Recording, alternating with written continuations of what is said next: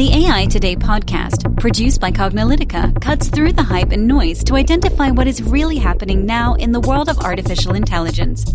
Learn about emerging AI trends, technologies, and use cases from Cognilytica analysts and guest experts.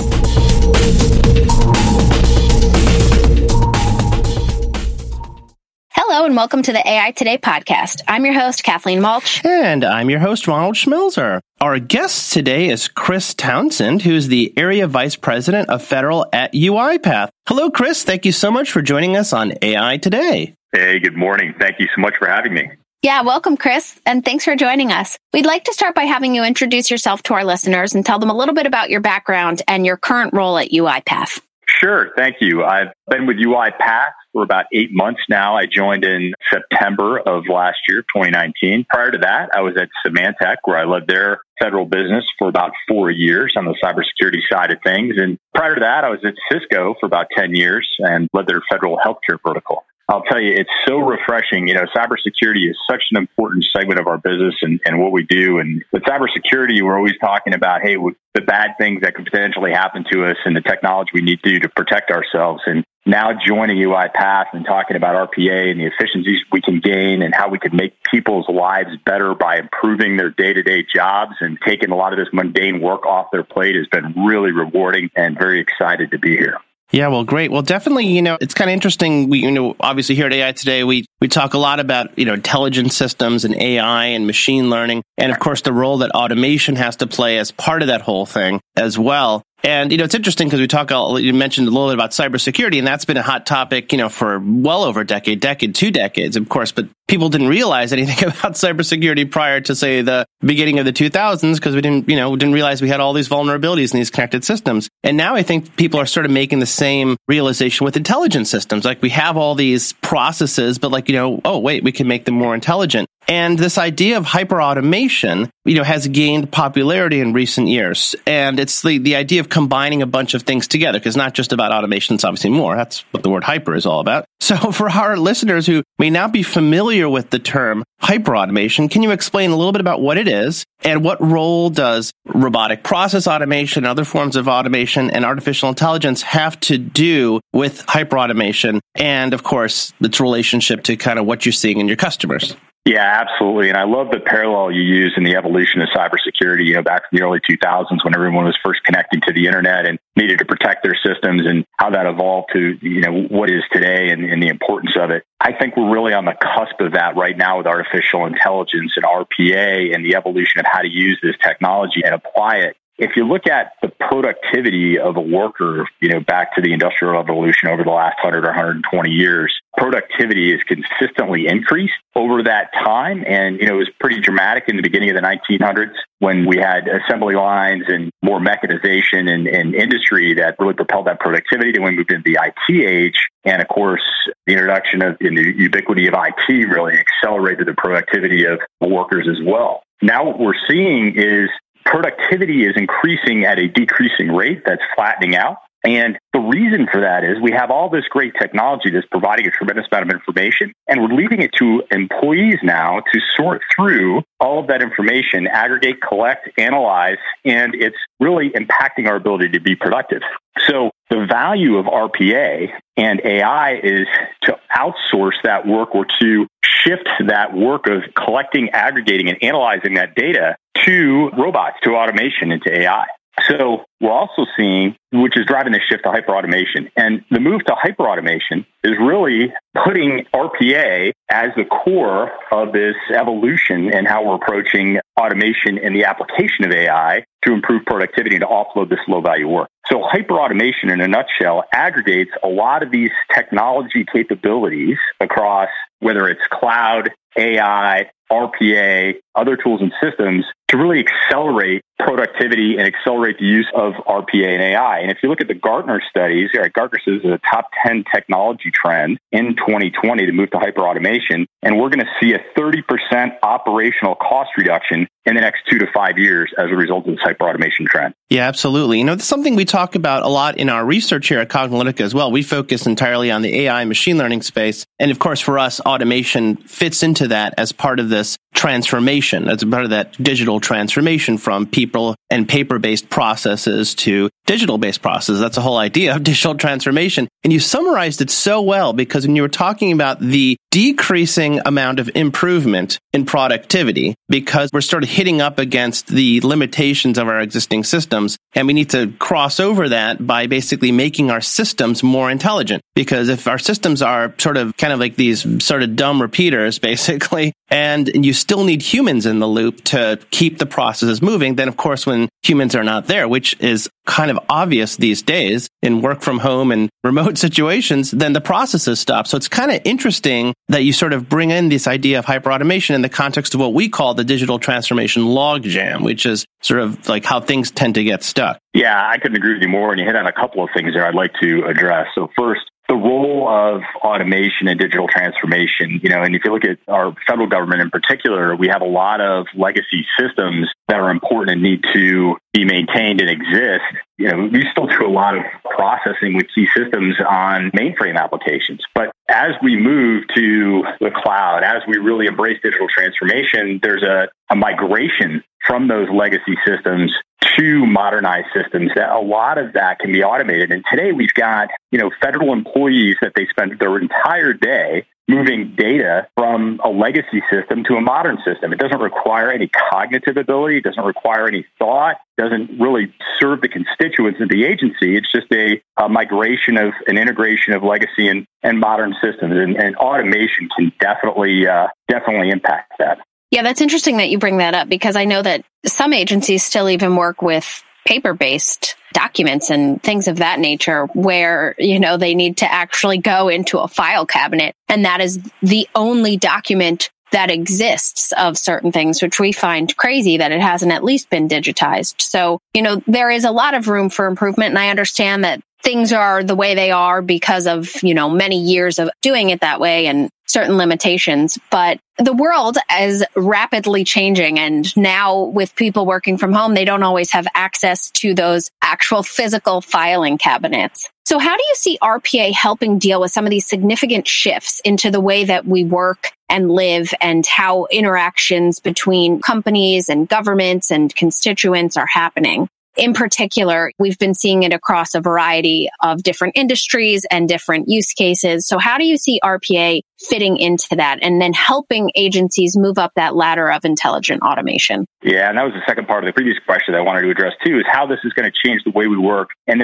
COVID and the move to telework and this challenge that we're going through right now with the COVID crisis, I think is going to really force us all to take a look at how we change the way we work, and whether it's telecommuting, whether it's leveraging more cloud applications or more automation, but really improving the agility, the elasticity, the scalability, on-demand scalability of our workforce, and being able to respond to future, challenges. And hopefully this never happens again, but I think we have to expect that something like this could. And how do we build in this continuity and scalability in our workforce, just like we do with a lot of our IT systems as we move to the cloud? I think this is going to drive a lot of thinking around and accelerate a lot of the work on digital transformation as it relates to cloud, teleworking, and automation and hyperautomation. And you mentioned document processing. That's a great example. We have a number of agencies that we're working with today and almost every government agency processes a tremendous amount of documents. And like you said, some are paper, some are even handwritten. And we have folks that spend their entire day looking at a piece of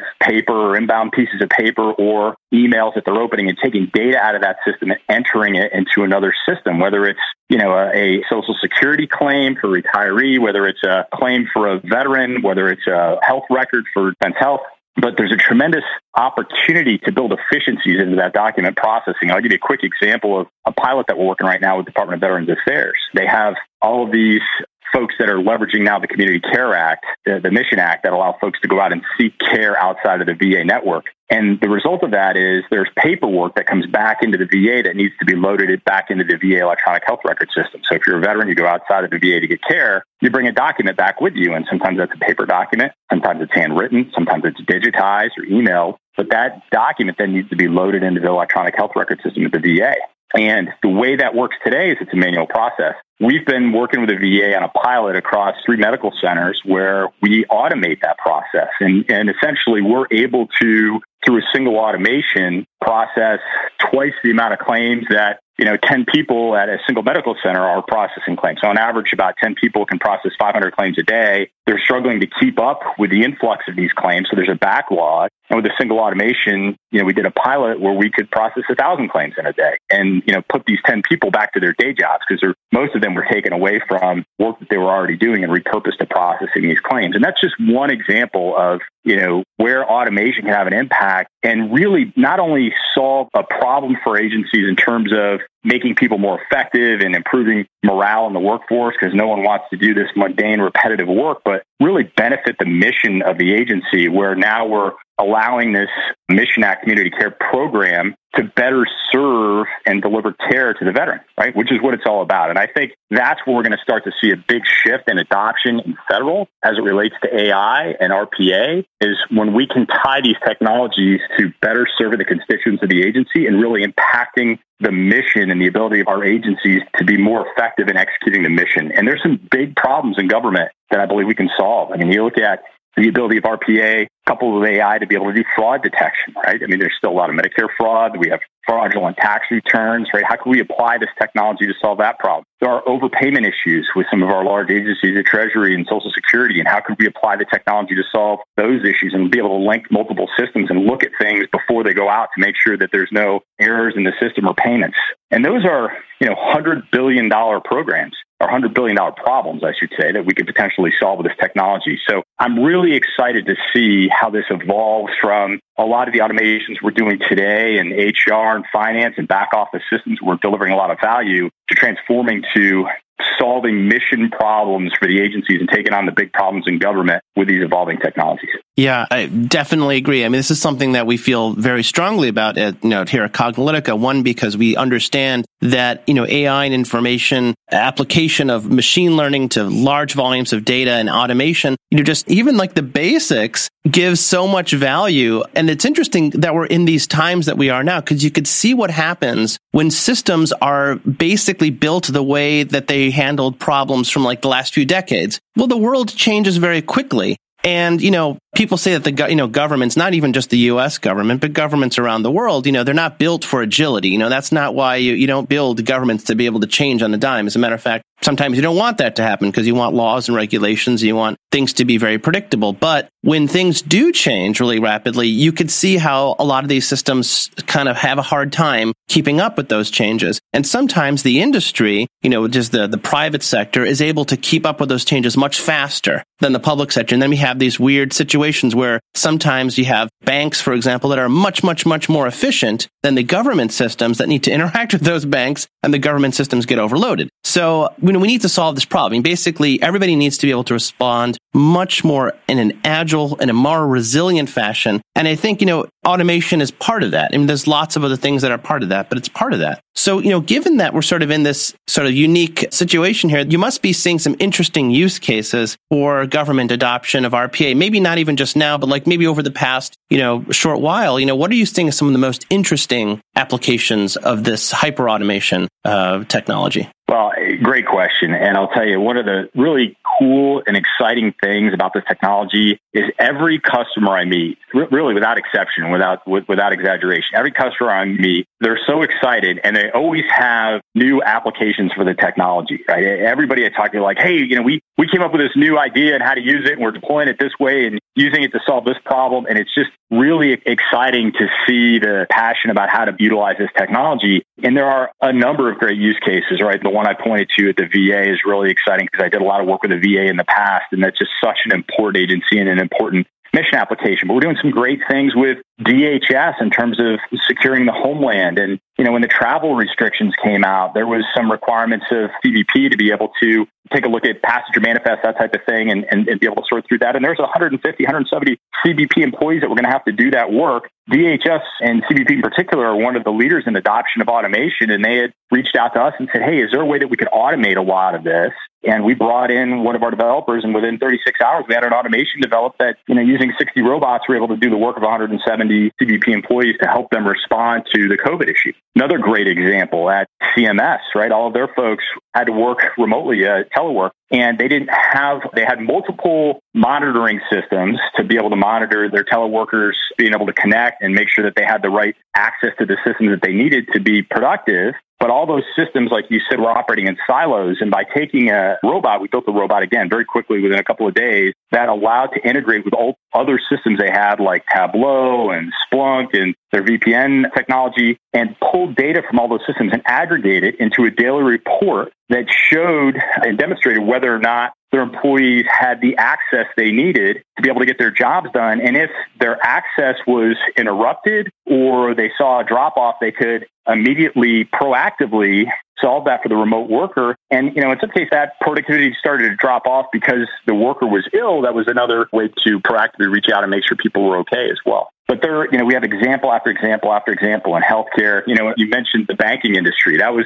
an interesting situation that arose there where the banks were responsible for processing the PPP loans and uploading those to SBA. Many of the banks, as you mentioned, have been using RPA. Financial was one of the early adopters of the technology, and they were using it to process these inbound SBA loans, and they were doing it really efficiently. And the banks that were using the technology were getting first in line to load these loan applications up to SBA, and some of the other banks that didn't have RPA, had a disadvantage, if you will, in being able to get as many loans processed as quickly. So SBA put a memorandum out and said, hey, we're not using RPA to process these loans, so we'd ask that you don't use RPA to submit your loan applications because you're overloading the system. But another great example of, as we move beyond COVID-19, I'd love to be engaged with SBA and figuring out how we can implement RPA to update their systems to allow them to ingest and process, these loans more quickly. Yeah, we've made some comments on that as well, that don't punish people for being efficient. And I think that, that's a great point, that the government needs to continue to be one step ahead or at least on pace with industry. But some of the examples that you brought up were really interesting because some of them can be mundane in nature, but those can have the biggest impact as well, and it can take a process that used to take a person 1 hour and drop it down to 5 minutes. And that creates incredible time savings and can help people actually do their jobs, not do some of this stuff that can prevent them from really doing what they were hired to do. So it's always interesting to hear use cases, and I'm sure they will only continue to grow with time. Oh, sure. I was just going to say, yeah, absolutely. You're 100% correct. In general, I think the government has done a tremendous job, both federal and state and local, on responding to COVID. They were doubly burdened with this challenge, right? All their workers were moved to telework, and they had additional responsibilities to manage these COVID programs. I think the SBA processed something like 14 years worth of loans, typical loans, and within, a 3-week period. So it's really just a tremendous effort that all of our federal agencies have done. But again, going forward, I think there's opportunity to better leverage these technologies and automation and cloud and AI to better prepare to be able to scale to these needs in the future. Yeah, I definitely agree. I think that a lot of people, especially governments, were faced with incredible volumes that they don't typically face, and they needed to change and adapt and deal with it in a very short amount of time. So what they have done has been incredible. I think that sometimes it's just, they're overwhelmed like everybody else, and they have a remote workforce like everybody else. And so trying to get everything in place can be a challenge. So we have definitely been excited with what we've seen. And so we're very optimistic about what's going to happen going forward. So thank you for pointing that out. And then we'd like to end this podcast by asking you, what do you believe the future of AI is in general and its application to corporations, governments, and beyond? That's another great question. So as we really opened up our conversation, AI and automation, we're just getting started on the adoption of this technology and really just barely scratching the surface in terms of how we can apply this capability to solve some of our big problems. And we're going to continue to see it evolve and move out of the more mundane back office, yet important and valuable functions that it's supporting today, to really starting to solve some of our big, complex problems as we move into the future. And, again, there are digital modernization, digital transformation. Certainly it's going to be a catalyst for that and helping accelerate that. But as we look to providing visibility, aggregation, and collection of data across multiple systems, to allow us to make better, more informed decisions more quickly and really put us on that acceleration of that productivity curve, I think is really important to understand. And I also believe that it's going to fundamentally change the way people work. And I know there's a trepidation out there today about, will this replace jobs? The technology is not replacing jobs. It's really improving the job satisfaction, the morale, and the ability to make an impact on whether it's a private sector company or a public sector in government. But it's going to really change our ability to go from low value work to high value work and be more thoughtful, more productive, and make our jobs more rewarding. Yeah, I think that's the goal. That's at the end of the day, I think you summarized the fundamental objective of technology and productivity, which is to make everybody's lives easier and more productive and safer, and to support the growing world population and all the things that we need. So I think that's fantastic. So, Chris, thank you so much for joining us on AI Today. You shared a lot of great perspectives. I hope our listeners really got a lot out of it. So we really appreciate you joining us on AI Today. So thank you very much. Thank you so much for having me. Really enjoyed it. And just as a note, we have more Q&A with Chris coming up on the bonus episode. For those of you who are listening, we have some other interesting questions. So we encourage you to tune into that bonus episode shortly. Very excited for that bonus episode. And Chris, thank you so much for joining us today. Listeners, if you've enjoyed listening to this podcast, please make sure to rate us on iTunes, Google Play, Spotify, or your favorite podcast platform. As always, we'll post any articles and concepts in the show notes. Thanks for listening, and we'll catch you at the next podcast.